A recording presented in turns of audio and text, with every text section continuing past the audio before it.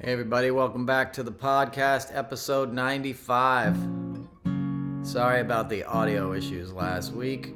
I record on Zoom and there's an auto sort of noise cancellation that kicks in even though I shut it off. If I start a new window, it comes up again. So I apologize for wasting your time. But hopefully it's working this week. This is the McAllister. If you read my piece on David Crosby, this instrument was crucial to our relationship, built by the great Roy McAllister, who builds for Jackson and David. And Roy's going through his own health battles, so pulling this out, sending some good vibes.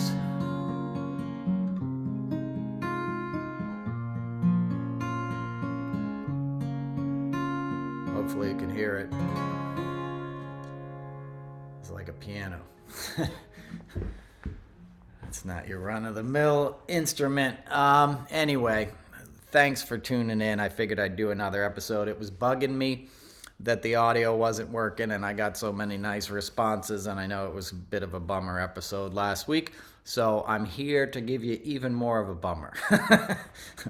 No, I'm just kidding. But I want to talk about Jimmy Carter. It looks like Jimmy Carter, is on his way home. And if you think about a life well lived, he's got to be at the top of that list. I mean, the guy was a nuclear physicist, right? A nuclear technician. When he was at the Naval Academy, he was one of the first people to train in nuclear technology. He served on nuclear submarines.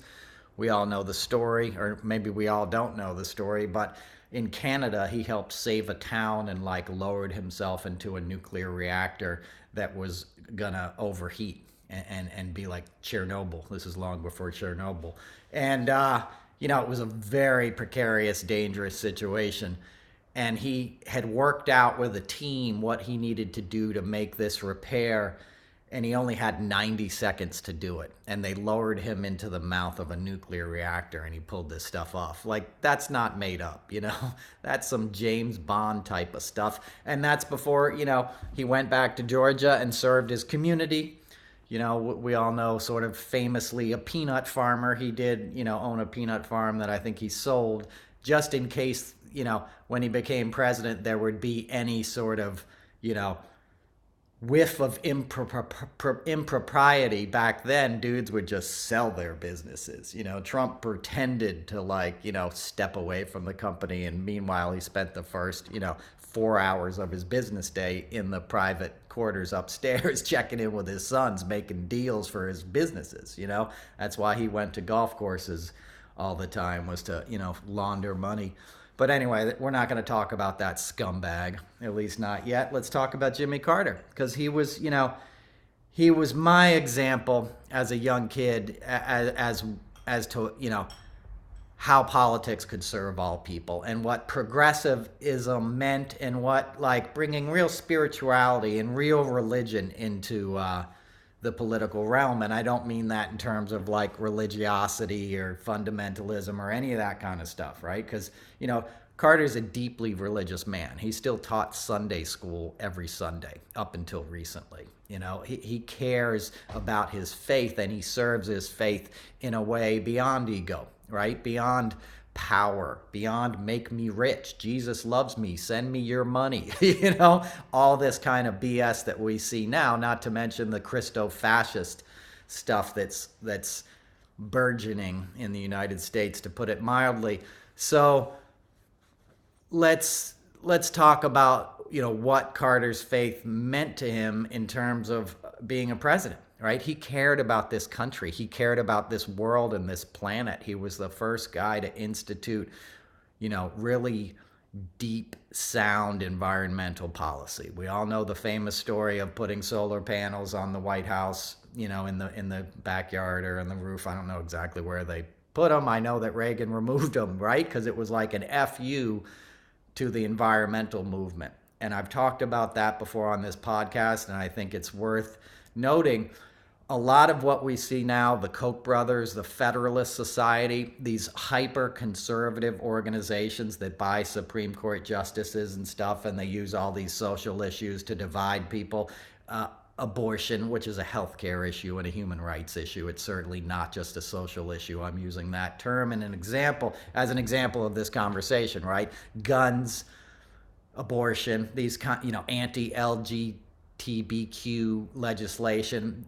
The conservative wing of the American political establishment got really emboldened at the end of Carter's years because they needed to pump money into this stuff because they saw the writing that was on the wall, right? That if people got hip to conservation, with the gas shortages that were happening, with the gas guzzlers that America was producing, up until the mid 70s, late 70s, and we were getting crushed by the Japanese because they were making better, more affordable, more economic, miles per gallon kind of cars, we were in trouble, right? And the guys that were profiting from that stuff didn't want conservation, okay? If you own an oil and gas company, you don't want cars that get 30 miles of the gallon. You were happy with the Dodge Duster, and Plymouth Furies and all these ridiculous cars that were like boats that I grew up in, because they were cheap by then, and that's what my mom drove. And I had my life saved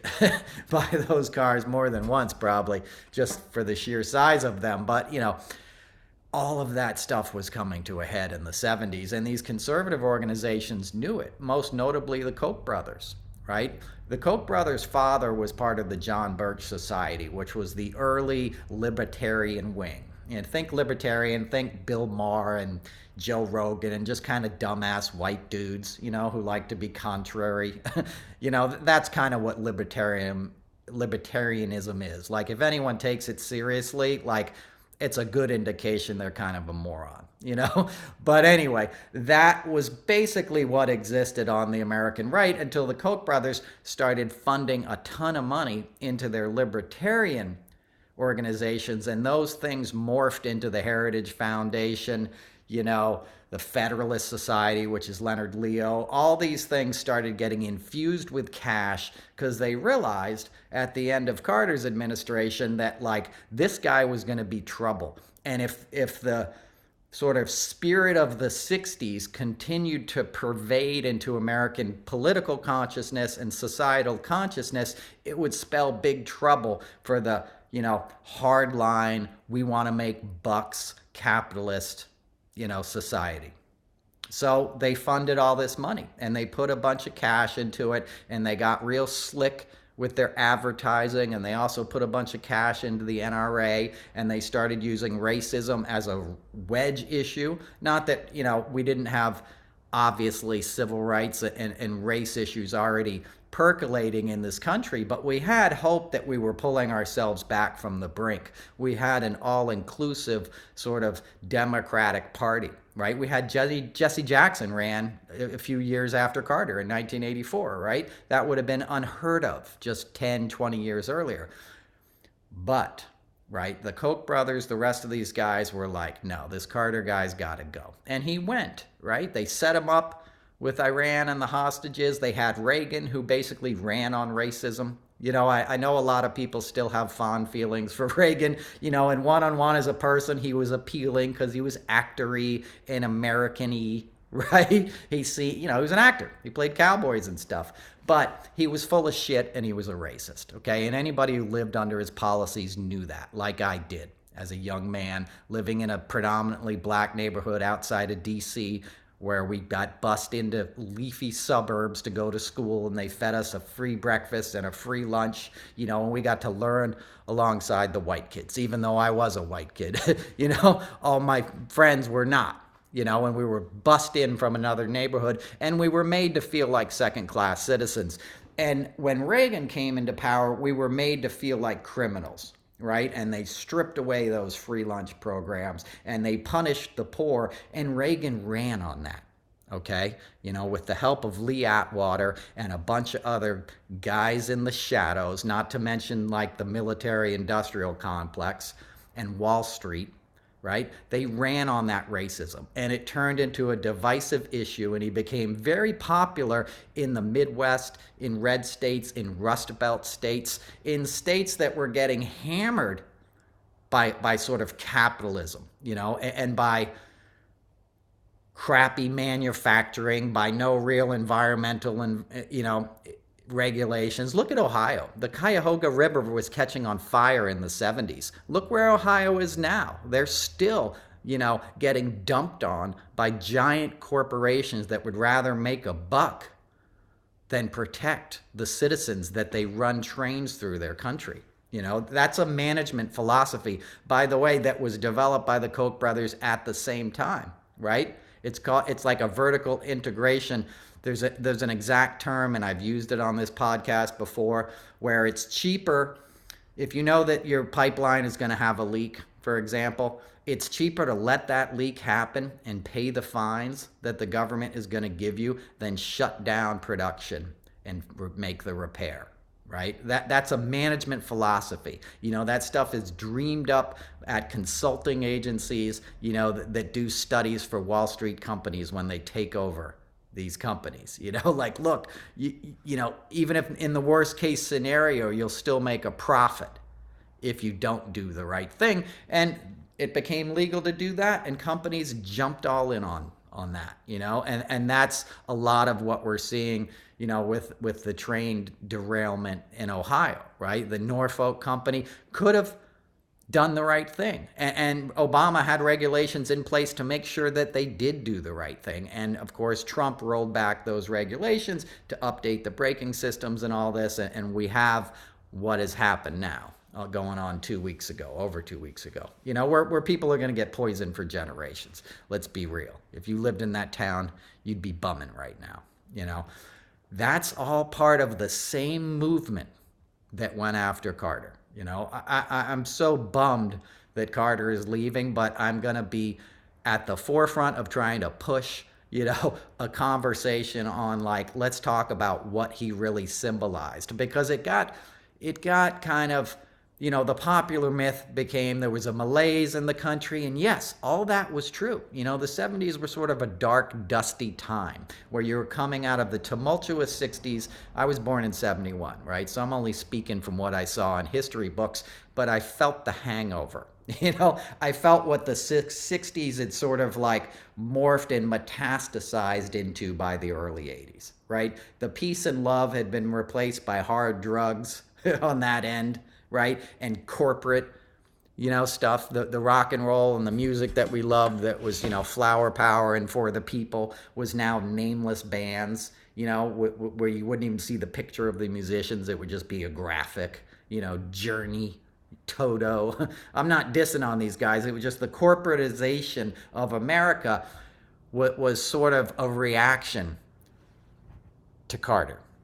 It was Reagan's Wall Street push. Let's banish the poor. Let's banish conservation, right? Let's banish all this progressive namby-pamby BS, and let's get down to brass tacks and remember who Americans are.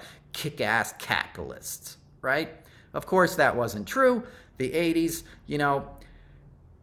had all these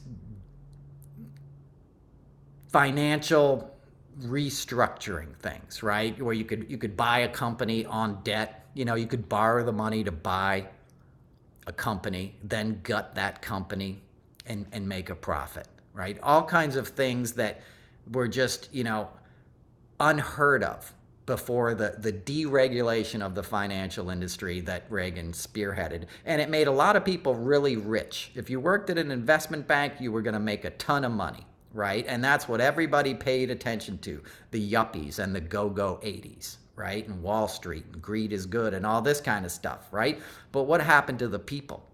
What happened to the people back in the factories, in the Midwest and the farms that turned into corporate agriculture and all this kind of stuff?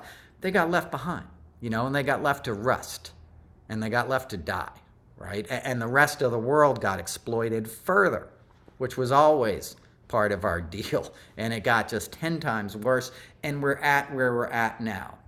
And a lot of that was a snapback from Carter. So to me, Carter was the last really progressive president until now, until Biden. And Biden has shadows of Carter in my mind all the time. And it's worth remarking, Biden was the first senator to endorse Carter when he ran.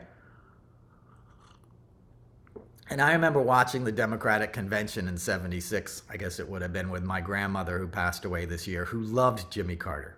My grandmother was a devout Catholic, real deal Christian. In her 80s, she was going down to Haiti and sneaking past armed guards to get up into the hills where she had built schools, and wells and stuff for underprivileged people that were living there. Like, she never stopped trying to live out her faith and care for people. And a lot of that was inspired by Jimmy Carter. As I've told you before, my grandmother opened a homeless shelter in the 80s in Peekskill, New York. It's still operational. It's still 24 hours. If you're on the streets in Peekskill, New York, and you're freezing at 2 in the morning, you're going to walk in there and you're going to get a hot bed and a hot meal. Why? Because somebody took a train in the 80s up to Westchester and froze to death, right, on the streets. And it freaked my grandmother out, and she was like, this can't happen. We got to do something about this. And at the time, George Pataki, who later became governor, was the county executive, and he tried to fight against it. He's like, no, we're not going to acknowledge that there's homeless people in Westchester. This is a well-to-do county. This is the 80s, right? Greed is good. We're Wall Street. We're Scarsdale. We're Bedford. We're where the Titans live. We're not going to, mess with this inner city charity stuff. And my grandma said, F you, got Catholic charities to fund it, took them on and won, right? And it's still operational today. I remember vividly sitting in a living room in Crofton, Maryland with my grandmother in a den, watching it on those old TV sets with the tubes in them, the wood panel, big Heathkit thing. I think my grandfather made the TV I watched, literally, I remember watching it. I remember seeing Jimmy Carter. I remember seeing him speak at the convention. I don't remember exactly what he said. I was 6 years old. But I remember the look in my grandmother's eye. And I remember her saying, that's a good man. He's speaking for the poor. He's speaking for the middle class. He's appealing to our better angels, right? And what more do you want from a leader? Like, that's what I want. Deal with the people on the fringes of society, on the edge of the night, the children that are going hungry, the children that need better schools. That's real faith, right? They say faith without works is dead. That's the modern Christianity, Christo-fascist stuff is faith without works, right? They got all the trappings of piousness and judgment and rancor. Jesus gets us. Those ridiculous commercials I was talking about last week. That's BS. That's a billionaire spending money on commercials during the Super Bowl, right? Same crap that the Koch brothers and these guys were doing. It was all billionaires back then. It's the same scam. They're trying to manipulate people and say, no, this is what religion is. I will define it for you. And it involves judgment and hate, right? Animosity towards the other. That's not religion. Habitat for Humanity is religion. Taking care of vulnerable people is religion. And Carter lived that. It wasn't for show. One of my favorite facts about Jimmy Carter, in Plains, Georgia, where he lives with Rosalind now, and where he went home to receive hospice care, as he's doing at this moment as we speak. The home that they live in costs less than the SUV that the Secret Service has outside to protect him, right? Because they have a really fancy SUV, like Secret Service model, that's got a few $100,000 worth of communication equipment and stuff. The car protecting this guy is worth more than the modest home he lives in. That's what he went back to after serving this country as a president, right? You don't need a Mar-a-Lago resort, right? You don't need a big house in Nantucket, or a big fancy apartment on the Upper East Side. I'm not judging those who do, get those things, but that ain't Carter, right? Carter didn't want that BS. How much do you need, right? Just enough. right? So others can have their bare minimum. You know, that's real religion. That, to me, that example says more about the man than any of the accolades that are going to start rolling in. And they're gonna, you know, and they should. For most of my life, he was disparaged. Kids would tell me, Carter sucks. Carter sucks. He was a weak president. I'd hear dumbass kids saying that to me, you know, in 1985, 1986, because they heard it around the kitchen table. They heard it on the mainstream news. You know, it became the, you know, the talking point surrounding Carter. At the same time, Reagan was dealing drugs. You know, he was flying up cocaine from Central America and dumping it in inner cities and then arresting those kids. They didn't have any other choice. You know, if they wanted to make a buck, they were selling it. Not to say, you know, somebody put a gun to their head and made them sell crack, but, you know, it was temptation that if you've been that impoverished was hard, you know, to overlook. And it was throwing fuel on a fire that he didn't care about putting out in the first place. And it was disgusting. And he was selling arms to Iran, and he was doing all kinds of cagey stuff at the same time. They were calling Carter weak, you know. It was bullshit. It's the same thing as Trumpism. These bullshit cartoon characters that stupid I don't want to always say there's a lot of smart people in the Midwest. Red state America. It's here in New York. When I use that term, it's around me. I'm an hour outside of the city, and there's Trumpers all around me. The kids I'm talking about are dudes I went to high school with in Putnam Valley, New York in the 80s. You know, it's the same syndrome. So when I talk about that, you know, most of you listeners know, I'm talking about this sort of kitchen table conservatism that Reagan popularized in American life, and that was somewhat dormant through Clinton and the prosperity of Clinton, right? And Obama and the excellence of Obama.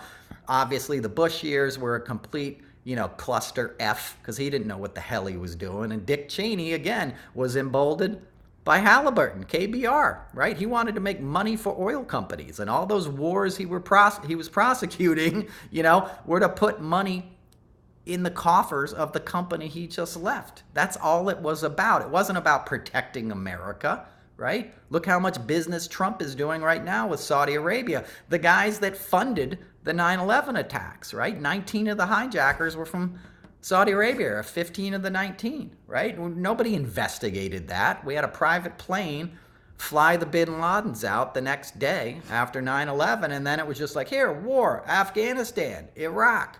But Iraq doesn't have anything to do with it. I don't care. You know, Saddam Hussein's bad. It was about oil. It was about making a buck, because you make a lot of money off of, you know, prosecuting wars. Right? Cost a lot of money just operationally, logistically. You get that contract like KBR, Kellogg Brown Root, does, which was a subsidiary of Halliburton, which was Dick Cheney's company. You're making a fortune, trillions and trillions of dollars. Same with the oil and gas company. You know how much oil and gas they used in Afghanistan for 20 years? The American Army, you know, the service members, tons of it, right? Bullets, bombs, all that shit was big money. And Carter was anti that stuff, you know, and they knew it. And we were coming out of Vietnam, which was a disaster, and the American public knew it was a disaster, you know, and Apocalypse Now and all these movies were coming out, you know, speaking to that. So it was an inflection point. Carter represented a time where you were either going to go really left or really right. And sadly, we went really right. Because Carter was Carter, you know? He was always going to be a stand-up guy. He knew he was getting screwed. He knew Iran was screwing him. They released the hostages after Reagan won just to spite Carter. You know, Carter was the guy who negotiated their releases, you know, his administration. They just gave the win to Reagan to prop up this cowboy sheriff dumbass mentality like, all right, there's a new sheriff in town. Everything's going to be good now. And nothing was good. And we're still paying a price for that. And now we're in the post-Trump years where the country's falling apart at its seams. You know, in many ways, there's a lot of hope, and, you know, Biden's doing some good things, and we're in a fight, but we're certainly not on, you know, solid ground. I don't think anybody would argue that point. And I remember, as I said, watching it with my grandmother and seeing the way she viewed him. the way she felt about him. And I lived with my grandmother in the 80s. I moved back in with my grandmother in 1984. Last day in 1984, New Year's Eve. My mom had just been arrested. She was in federal prison, as a result of her drug addiction and crimes she committed to feed her habit. I was only child who was now living with my grandparents in Westchester, New York. So I was coming out of the maelstrom of what I saw Reagan do to my friends outside of DC in my multicultural hood. And now I was in the leafy suburbs of my own, myself, up in Westchester, surrounded by white kids who rode dirt bikes and went deer hunting, And it was a different world. And I'm still friends with some of those guys today, but those guys voted for Trump. Those guys never evolved politically from the Reagan era cartoon idea of what conservatism is and what Americanism is. And that messaging has never been stronger. I rode up the Hudson Valley yesterday, drove through all these towns where they put all the veterans on the poles. All these towns do this now, and it's almost like announcing, like, this is MAGA turf. I'm not saying we shouldn't honor our veterans. I'm saying this branding of a certain patriotic way of life and tying it in with the Christianity that we see on the Super Bowl, that's on purpose. Somebody's paying for that because they're paying for a point of view and a mindset that they're trying to preserve. And we need to look at that iconography and see how powerful it is. And Carter is a great example of that, right? Because you see what they did to him and what they demonized about him and the life he's lived since then, right? The 40 years since he's left office, the guy has lived the best life of any ex-president, hands down. He set an example that hopefully many will try to live up to and probably never surpass, of selfless service. The guy was the president of the United States. He was a nuclear physicist, scientist. He could have cashed in 1,000 times over, and he never did. He just continued to work. And I remember the Carter years, right? I remember the gas lines and all that. And he had with the solar panel stuff, he had a thing called Sunday, right? Sun/day. It was May 3rd, 1978, and he signed a proclamation that this is International sort of Solar Power Awareness Day. And they had a big concert on the mall. Jackson Browne did a concert. Jerry Brown spoke. I feel like Jimmy Buffett was there, but I remember seeing Jackson Browne play and David Lindley, and I was probably 7 years old. So I was already a Jackson Browne fan. I've told those stories before. My mom dropped me at my grandfather's when when Running on Empty was recorded in Columbia, Maryland, and I didn't get to go, and I was all pissed off. But I go to this concert, right? I go to this Sunday festival, and I remember seeing Jackson up there with his guitar. I remember seeing David Lindley with his violin. And I remember hearing the message, of conservation, of we can power this place off the energy of the sun. We can clean up this planet, we can live a better way. And I remember seeing that as hope. I remember all the people gathered on the mall, people climbing up in trees to get a better view and stuff. And it was, in my mind, it was an apex of that, like an apex moment of that hippie kind of thing that I'd heard about, like that, but never really got to be a part of. I felt the energy, and I felt the sun. I felt the brightness of hope, if that makes any sense, the warmth of hope, right? The love and the commonality, if we all work together. And that had a lasting effect on me. And my career, I sort of idolized Jackson as a songwriter. Those years when I was living with my grandma, and I was now, also had a lot of emotional stuff to work on. Jackson Browne's records that had always been my friend my whole life were there with me in my loneliness too. And, or leaving my loneliness, right? Because, I was always a popular kid too. So I always had a lot of friends, and girls came on the scene in junior high school. So I was progressively less lonely as my teenage years, wore on, but I was still confused, right? I was still like sad. I still had secrets inside about who my mom was. And, she came out in prison to me, but which was no surprise, and I was very happy that she was, coming into her own truth. And I think that that fed into a lot of her addictions, along with other, things that are her story to tell, not mine. But there's always a lot of trauma, and there's always a lot of things to process. And when we get sober, we get a chance to do that, as I said last week. And I think my mom getting incarcerated was one of those life-saving moments for her, because she wouldn't have survived otherwise. And it wasn't the end of the story, as it often isn't, but there was some positive stuff to come out of that. So the stuff with Jackson, I continued to listen to him, and he was my favorite. And in like the late 80s, I was also into the Dead and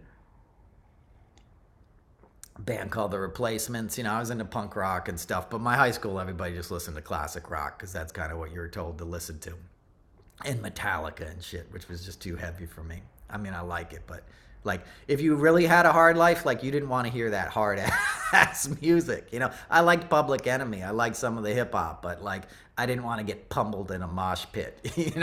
I wanted to be soothed. I want to listen to Neil Young and stuff, and I wanted to change the world. I liked the Clash. I liked things that had a message in it. So my grandmother buys me a ticket to go see Jackson Browne at Radio City Music Hall, and I'm 17. It's for my birthday. So I take the train down. I've told this story before. I apologize if you've heard it, but I'm walking around the city all day by myself waiting for this concert. It was like a Saturday afternoon, nice warm spring New York, spring day, and had a couple beers. You could just buy beer in the deli back then. They didn't card you or anything, which was a bonus for a budding alcoholic, and I snuck into Rockefeller Center first. I was trying to find Studio AH, and I just ended up getting up the elevator bank in Rockefeller Center and getting off on a floor at NBC, and it was a Saturday and nobody was there, and I had to ask for help to get out of there. Some lady, I was like, "Can you help me? I shouldn't be here." And she's like, "God, security sucks. Here, let me help you get out of here." But I was just wandering into these buildings like TV, NBC, And my grandfather, full disclosure, worked for NBC at the time, who I lived with. But he was in the computer department, which was up in Tarrytown. So I sneak into NBC, and then I go across the street, and it's Radio City. And I sneak in the side door, and same deal. I walk in the stage door, anybody on 51st Street, if you know the building, and I just get past and get in an elevator. And I get off the elevator. I didn't even know which floor to press, and I pressed 4. Yeah, that seems like a good floor. I pressed 4. I get off. There's a security guard there. He's reading a book. It's Bonfire of the Vanities. Now, I'd read an advance copy because my grandmother worked for a financial services kind of guy who did business with Carl Icahn. Carl Icahn, one of the big advisors to Trump, one of the guys who was the architect of that corporate raider kind of mentality that I spoke of before, still out there doing his thing. And he'd bought the rights to Bonfire of the Vanities to make the film and had given advanced copies, and my grandmother brought one home. So I'd read it early, and it was a very popular book. And so I get off the elevator, and this security guard is sitting there reading this book, and I try to BS my way past him. I say, "Hey, I'm David Lindley's kid," or whatever. I just started dropping names. He didn't know any of the names, and as he shouldn't, right? He's a security guard. There's a different act every night. So I'm bullshitting him. I'm realizing that won't work, and I look down at the book, and I see he's pretty early into the book, and I go, "Hey, did he hit the kid yet?" And he goes, "What?" And I'm like, "He runs over a guy up in the Bronx." And he's like, "Oh, no, man, I didn't know that. Just go, dude. Get out of here before you ruin the story." And so he waves me on, and I walk down a hall, and I pop into a room, and Jackson's manager, Buddha, is sitting right there. He's still his manager to this day. And he goes, "Can I help you?" And I look across the room, and Jackson's looking out the window, And he turns around. He sees this kid in his room. I was 17. I looked like I was 12. And I said, "I just want to shake that guy's hand right there, And Jackson comes over and shakes my hand. I said, "Hey, man, I'm so excited to hear you play with David Lindley tonight. I haven't seen you guys play together since the Sunday Festival." And Jackson was like, "What? You were there? You must have been this big," And I was like, yeah, I was there and I remember it, and it inspired my sort of progressive, ideology. And I like to speak out when I can myself. And I'm digging your new album, which was all about Central American imperialism in Central America. He had an album called Lives in the Balance that tried to explain a lot of what Reagan was doing with Iran-Contra and with like the CIA running cocaine and all this stuff. Because that's a murky story that still sounds like you're wearing a tinfoil hat when you tell people, though it's very true and very well documented at this point. But in the 80s, it was incredibly murky, and people didn't understand Ollie North and why he was arrested and what this stuff was. Elliot Abrams, Bill Barr was key to all this stuff, got everybody off, as he does. And we'll do a sub-chapter on Bill Barr, and, we did that episode a couple weeks ago with Durham and stuff. But anyway, I don't want to digress too much. So I say to Jackson, like, hey, I wrote a paper myself trying to explain American imperialism in Central America to my classmates. And I got an A+ on it. It was like, this might have been around my senior year. It was either junior or senior year, but it was a big paper. It helped me graduate because I wasn't a good student otherwise. I just couldn't. Not that I couldn't be bothered, because of what my childhood was like, I could barely concentrate. I was about trying to socialize when I was in school. I wasn't about like, oh, I'm going to get into the best college. Like, I knew what I was kind of going to do, whatever that was going to be, and it wasn't going to be a traditional route. I went to drama school in the end. But so I tell Jackson, like, hey, I'm going to graduate high school thanks to you. I wrote this paper and stuff. And he was so amused and like just couldn't believe this kid was coming into his dressing room talking about all this stuff, And I probably told you guys the rest of that story. A couple years later, I ran into him in D.C. and he started inviting me. I got backstage passes a couple times. And that's when I saw that there was this whole world behind the stage. And that inspired me to go into production. That's why I went into TV production and music and all the stuff I did. And, 15 years into my career, now I'm like 35, and I run into Jackson again when he's getting inducted into the Songwriters Hall of Fame. And I go down to meet him. We were doing it at the Marriott Marquis, and he gets out of the van, and I grab his guitar case, and I say, hey, Jackson, I'm Noel. I'm going to help you today. And he goes, you're the kid with the paper, aren't you? And he remembered me. He remembered me. And he said to me, that's still the best example I have of one of my songs doing something good in the world and changing somebody's life. I'm going to talk about you in my speech tonight. And I was blown away. I was like, what? And I ended up doing the gig and getting hired, to go on tour with him as his road manager. And I ended up getting to see the world for the first time, thanks to Jackson Browne. That's how that all works out. Follow an inspiration. Follow something that feels good to you, right? And the Carter stuff felt good to me. The progressive politics felt good to me. This is also the time of the Muse benefits, Crosby, Stills, and Nash, and Springsteen, and Jackson, and Tom Petty and these guys put together, James Taylor, John Hall, Orleans John Hall, not Hall & Oates.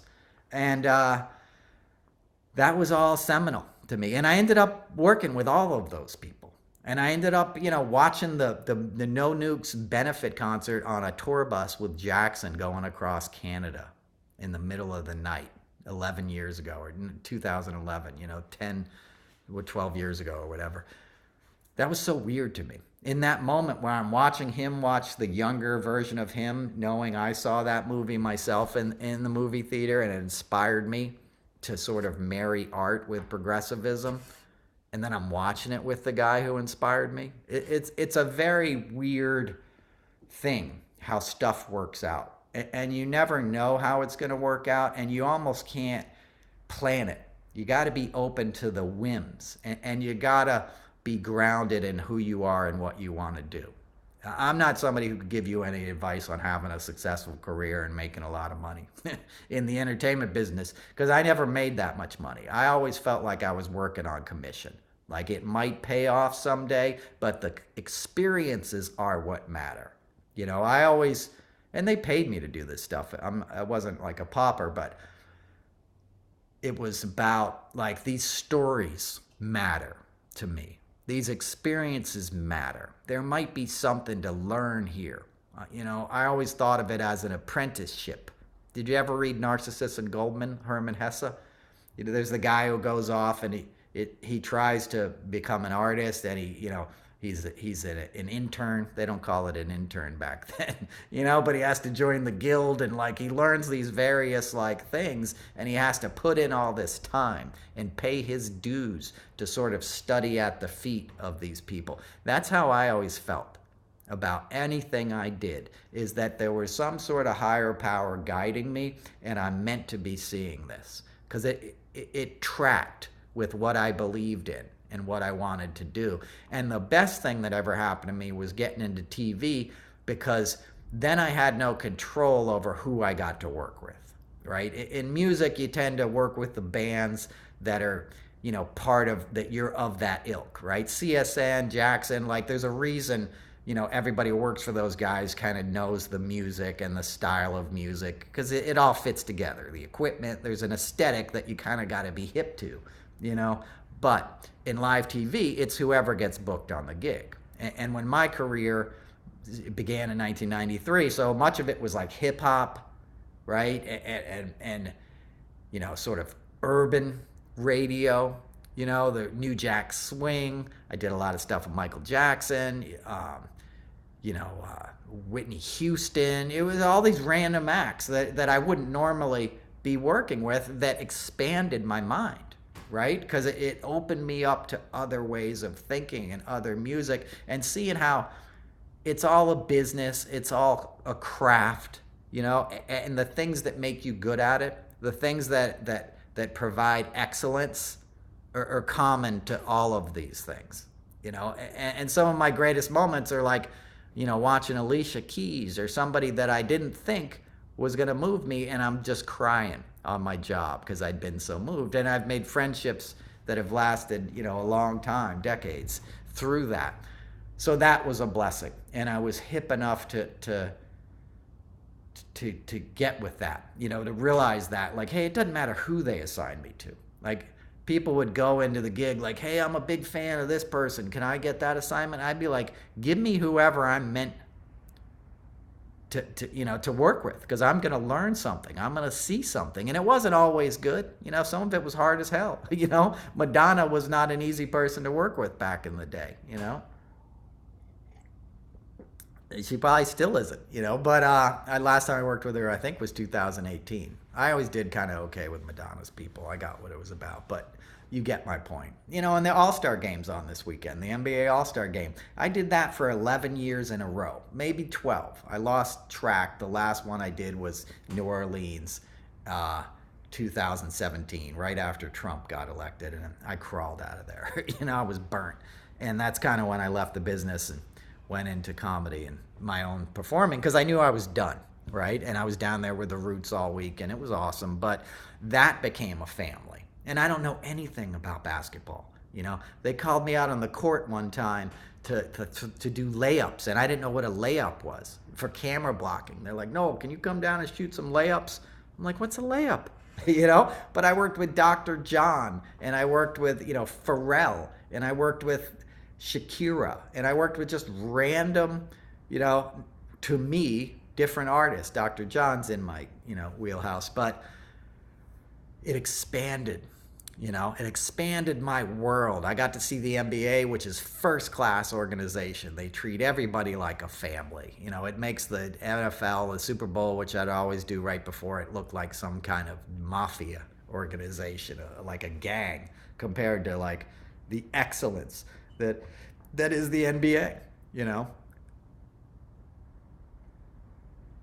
So I'm getting off topic here, right? But I'd work with random people, and that's a blessing. So my point is that is stay open, you know, stay open to things that aren't natural to you, you know, that might be out of your comfort zone. And I saw Carter as a president who wasn't afraid to ask that of American people. Right? I still, if you live with me and you like to be really warm in the house, you're going to be bumming probably, because I still turn the thermostat down. You know, Carter was like 65 and put on a sweater. That's extreme. Mine's at below 65 every night, and probably 68 to 70 during the day. It's never been above 70. you know, and I always wear a sweater. I'm freezing now for the look. But my point is you can dress warmer. And I think of that every time. You know, turning up that heat, you're putting like, you know, fossil fuels. You're putting carbon dioxide into the air, carbon monoxide. But, you know, he was asking people stuff like, what kind of president is going to tell you, hey, you might get uncomfortable, but you'll save the planet? Most presidents bullshit you and try to appeal to your comfort, not challenge you to live better. You know, that's what real religion does, right? Real religion, a real sense of spirituality challenges those around them. It doesn't tell you what you want to hear, you know? It appeals to what you can be, what you can do better, to think about your fellow man with empathy. The first time I met Jimmy Carter, I've had the pleasure of meeting him a couple times. He was very close with Crosby, Stills, and Nash. You know, Stephen Stills, his business manager, worked in the Carter administration. Chip Carter would come to concerts all the time. Graham goes way back. Graham and his road manager smoked a joint in the White House. I probably shouldn't tell you this. You know, visiting Carter and stuff. Like, so these guys all go way back, and I've done, you know, last time I saw Jimmy Carter was with Graham Nash at the Civil Rights Summit, which is part of the LBJ library at the University of Texas. And we flew out there in spring of 2014. I think we were at the end of a, you know, spring tour on the West Coast, and Graham and I flew out there. And we were supposed to actually have dinner with Jimmy Carter, President Carter, that night, but Graham had to go back to LA, and I was the road manager. I wasn't like, well, can I go to dinner too? But we got to hang out with him during the day. And I remember I was in, and you know, this is an event where you had Mavis Staples, you had David Boies, the great lawyer, you had Bill Clinton, you had Graham Nash performing, Mavis performed and gave a talk. You know, it's a summit. It's like over Lady Bird. Lady Bird's daughter was there and greeted us, who looks like Lady Bird Johnson. Like, we got a private tour of the civil rights. They have a library, a civil rights library, and Graham and I got like the private tour, because Graham's also a very well-known photographer. You guys might not know that, but he helped develop the first color printer and did all this stuff in photography that it's a whole other world he has as a photographer. So whenever we go to a town that has cool stuff like that, we get these like VIP tours. So we got this behind-the-scenes tour of the Civil Rights Museum, and I think they have a Gutenberg Bible there too. We saw, but one of the original ones. But I remember seeing these pictures in the hallway, the staff hallway, and they were pictures of Texans in the civil rights era in the 60s, right? And they were yelling at, like, you know, anti-segregationists, people crossing lines to go to schools and stuff, African American people, and there was these white, you know, Southern cop-looking people yelling at them. And I remember their faces and like their mouths twisted in hate and their eyes, and it was like, oh my God, I've seen this look before. Like, this is an ancient black and white picture or 60-year-old picture, but I know this look. I've seen this look. You could see it in the Tea Party stuff, right? You could see it in the, you know, this is obviously before Trump announced. This is about a year before Trump announced, but you could feel that groundswell. You could see it in the opposition to Michael Brown, who was a teenager who was murdered outside of St. Louis, and the opposition to that. You could see it in Florida, you know, where that young man was murdered and they let the dude off who killed him. You know, he was just walking through a neighborhood with a hoodie on, right? So you could see the, you know, Blue Lives Matter, like, screw you, you can't question us. You know, this is the way it is. You could see that invective and that hate on these people's faces. And I remember pointing it out to Graham and being like, does that look familiar? You know, that should be something in the past. And as we know, it's only gotten worse since then. But so we do this gig, and we end up in the hallway, and President Carter comes down the hallway and sees Graham, and he's like, hey man, you know, what's up, whatever. He's talking to Graham, and they're bullshitting, and I put a picture on Twitter of this, you know, because I'm trying to play cool, but I'm like, I gotta get a picture, you know. Not a selfie. I wasn't gonna ask for a selfie, but like I wanted to document it for myself. And Jimmy talks to Graham, and it's just me, Graham, President Carter, a couple security, you know, Secret Service guys kind of hanging back. And President Carter talks to Graham, and then he turns to me and he goes, "Hey, man, how you doing?"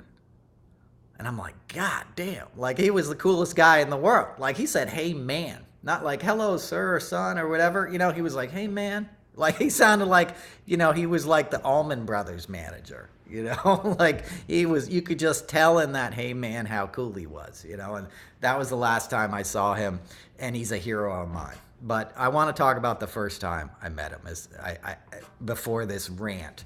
That's how I started it. I was assigned to him for the Goodwill Games, which was something we did in New York City. It was Ted Turner's Goodwill Games. We did it down at the Winter Garden, which was, or the Winter Green. There was a glass structure that was part of the Twin Towers. That was like behind the Twin Towers at Battery Park City. It got destroyed, obviously, when the towers came down. But some of you New Yorkers know what I'm talking about. So we did it there, and we did it on, you know, kind of Bryant Park adjacent. And not Bryant Park, yeah, Battery Park, sorry. We're almost at the end of the episode, folks. Bear with me. So it was, you know, Battery Park City, you know, 9/11, Ground Zero, before 9/11, before Ground Zero. You know what it's called. You get my point. So we do this event down there, and we had George Pataki, who's now governor, who's popping up again, Rudy Giuliani, who was mayor, and Giuliani made everybody wait. That's when he crumpled up his script and threw it in my face and cursed me out and said, "I'm not effing saying this. You better change this." It was the first time I ever met Giuliani face to face, and he's cursing me out and throwing paper in my face, and he's the mayor of the city, you know? So you've heard me probably tell that story before. Complete psycho, right? And Jimmy Carter. And I'm assigned to Jimmy, so I go down to meet him where they're going to drop him, right? This little checkpoint in Battery Park, because it was all kind of closed off, and we had a stage and all this, you know, deal. Hootie and the Blowfish played with Isaac Hayes and Mark Cohn, and who's friends with me, but or I'm friends with him, whatever.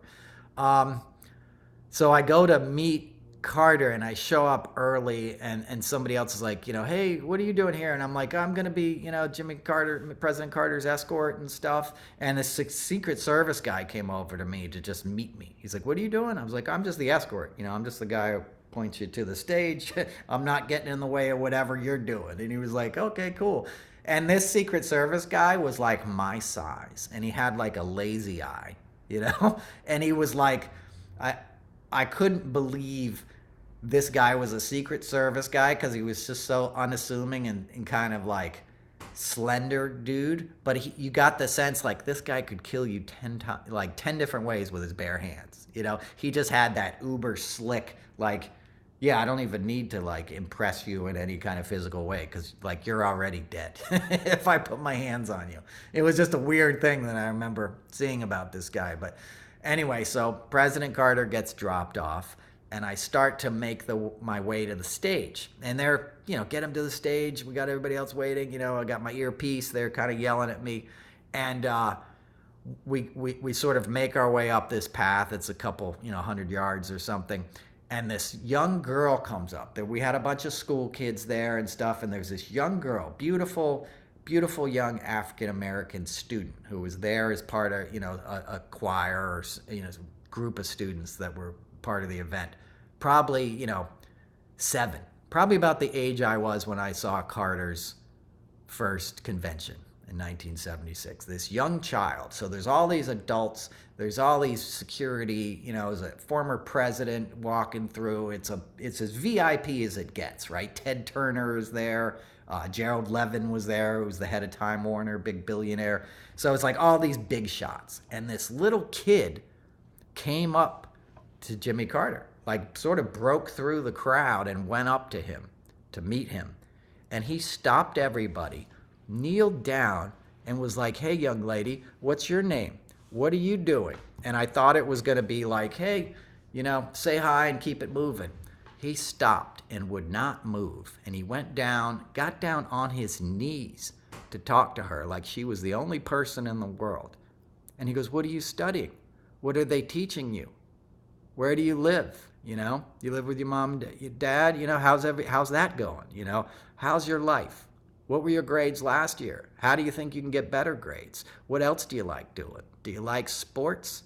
You know, he was given so much of himself to this kid. And I'd been in the business long enough at that point to know when someone was bullshitting, you know, when they were doing it for the cameras. And this was before selfies, kind of. But, you know, you could see the sincerity, and it was all he cared about, you know. And this guy had to go give a speech and do all this fancy stuff seconds later, and his whole universe was on this child and how he could impact her in a positive way, and not giving her just some lines that he's given to 1,000 other kids, you know, asking questions of her, treating her like she was the only person in the world.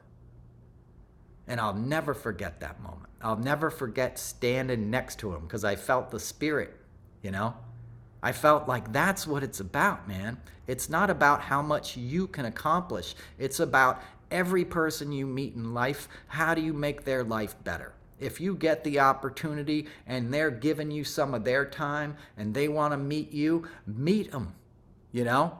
Meet them with your own spirit and your own open heart and your own excellence, you know? I don't know where that kid is today. I'll bet she went on to do some good things, you know?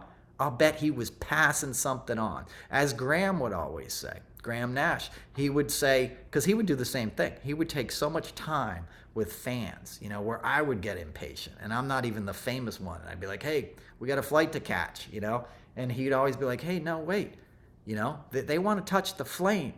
You know, not that I'm super hot, but that's what he called it, touching the flame, meaning passing it on, right? Whatever inspires you, when you get to meet your heroes, you think, wow, they're just people too. Maybe I could do that.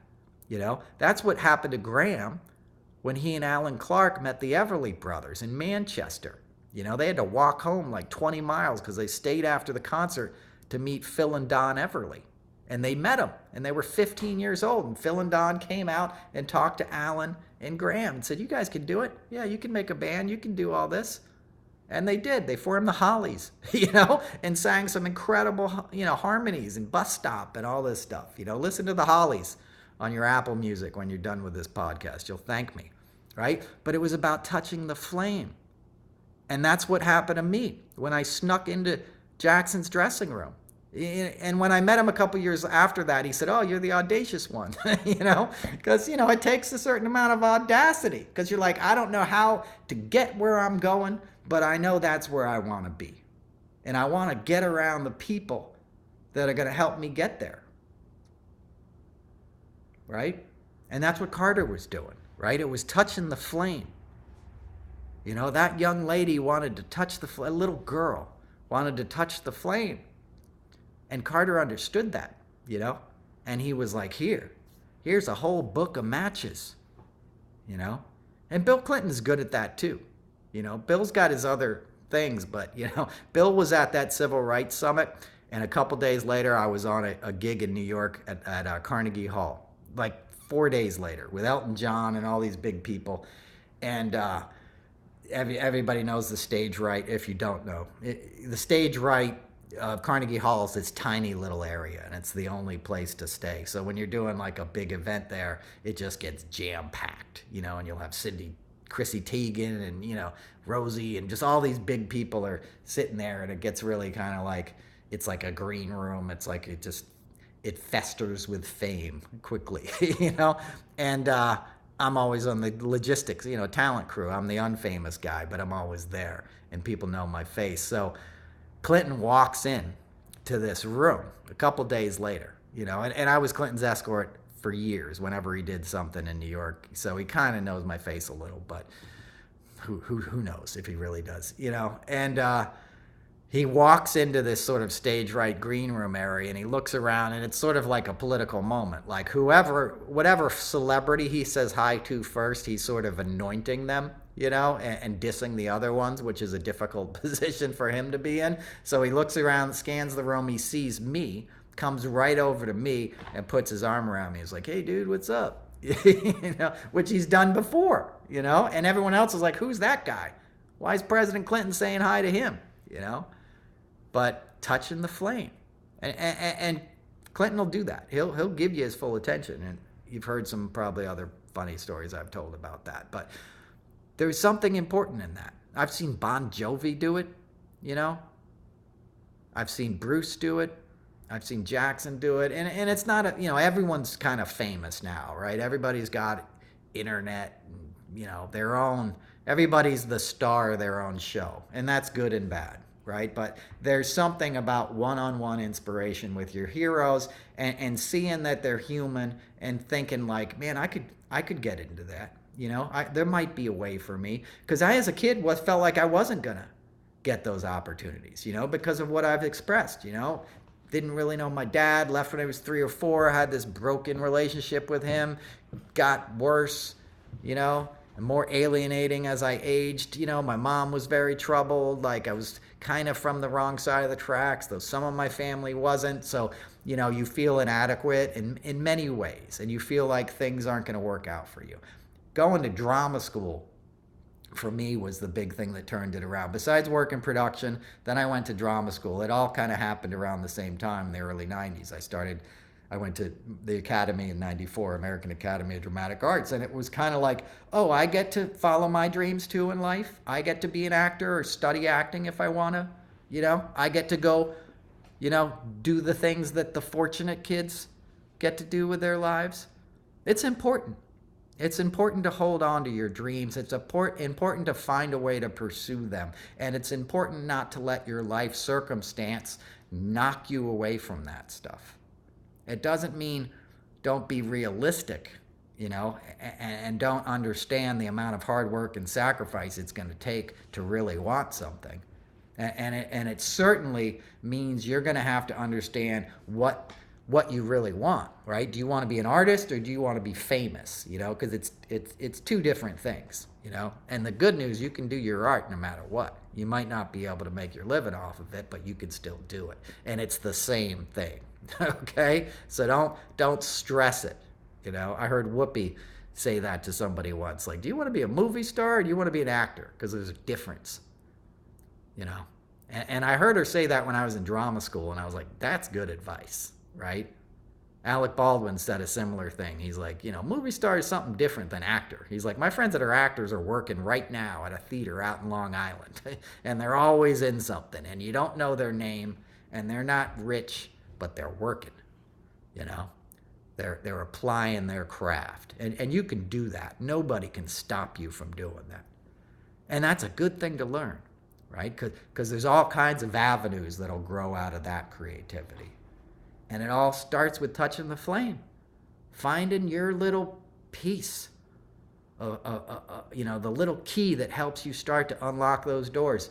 I watched Meet the Fablemans or The Fablemans last night. Excellent film. I don't know who this Steven Spielberg guy is. I never heard of him before, but this dude's got a future. Keep your eye on this dude, because this guy knows how to frame a shot. But anyway, it's about, a young Steven Spielberg, and the best, I won't ruin the movie for you if you haven't seen it, but there's a great scene with Judd Hirsch, who I saw on I'm Not Rappaport with my grandparents at West Point in high school. Probably, besides Fences, one of the first plays I saw that just blew me away, and seeing a famous guy on stage. Because the fame still attracts you, let's be real. That's your way in, right? That's the pop music of it all, right? And then you realize, hey, this other actor I never heard of is just as good, But anyway, there's a great scene with Judd Hirsch where, he gives the young Steven Spielberg a talk about the arts, and Judd's character had been off working with the circus and all this kind of stuff, and he looks at his nephew and he's like, you're an artist, I can tell. You're bitten by the bug. It'll break your heart. You're going to have to give up things in life to really go after this dream. And I can tell already you want it that way. You would shovel shit just to get an opportunity to be in the circus, And that's how it was for me. When I got into TV and rock and roll, it was like, whatever I got to do to be in the room, I'm going to do it, within bounds, but like the Rock and Roll Hall of Fame, the first gig I did with CSN, we were rehearsing at SIR. I told this story recently. That's why I'm coming back to it. And I had to run out and get the sandwiches for everybody. And there's a nice like Italian sandwich shop nearby, and I'm riding my bike around in the rain, and I come back and I'm dripping wet. And that guy Buddha, the same guy who was in Jackson's dressing room when I was a kid, now I'm 36 or 7 or something, and I'm walking in there with dripping wet. And he's like, "No, you just kicked ass. Like, how did you get out there and get all this stuff done?" And I'm like, "This is my role. This is my part in it. And I'm going to do it as good as it can possibly be done to match that level, of Bonnie Raitt and Jackson and CSN sitting there kicking ass in that room." And the one picture I'd always wished I'd taken, I must do a painting of it someday, but we lined up all the sandwiches, and Will Nash, who's Graham's son, who was his road manager for a long time, labels them all because he had like a master list of what everybody ordered. And it was just like Bonnie, James, Jackson, Cross, Stills, like all of these sandwiches on top of a road case, in the white deli paper with these names written on them.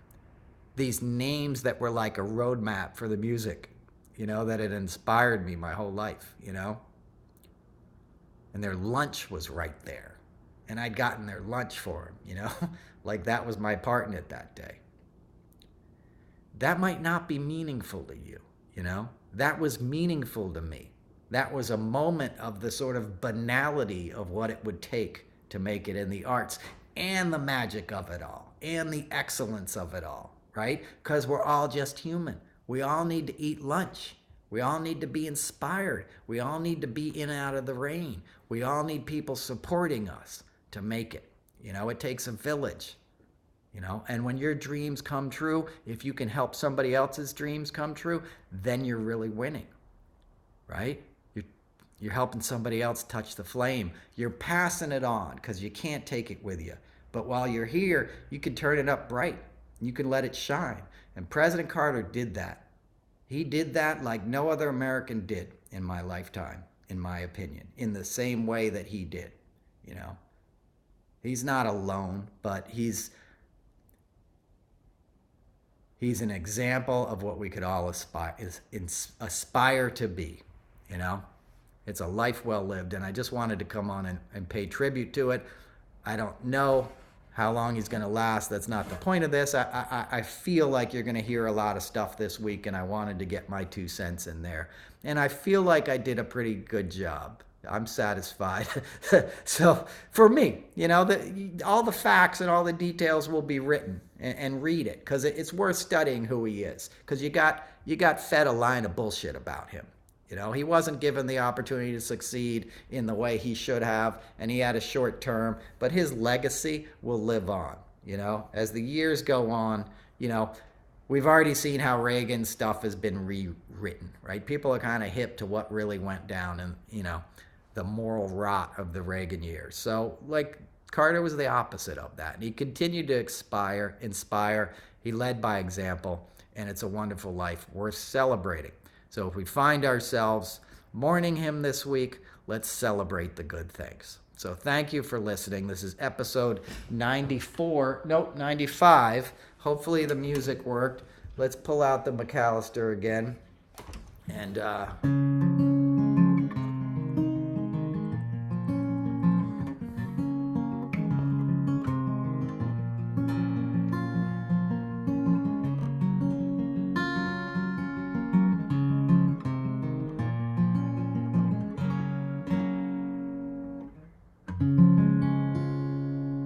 thank you, guys. Appreciate you listening. Peggy bought a t-shirt recently. Thank you, Peggy. If you guys want a t-shirt, you can get them at noelcasler.com. They're Noel Casler podcast t-shirts. They're silkscreen. They're properly done. They cost a little bit, but they're high quality cotton, and they're well made. Old school concert t-shirts.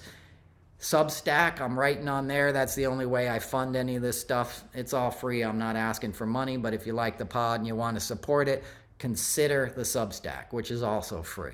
Anything I do, you can get for free. But if you want to support it, it's $12 a month. I do put a lot of work into those Substacks, and maybe I'll write something a little more cogent in response to Jimmy Carter. But I wanted to get this episode out, and I wanted to hear my guitar on YouTube. So It's a blessing, as always, folks. Take care of yourself. We got this. We got this. Go out there and touch the flame or let somebody else touch yours. All right?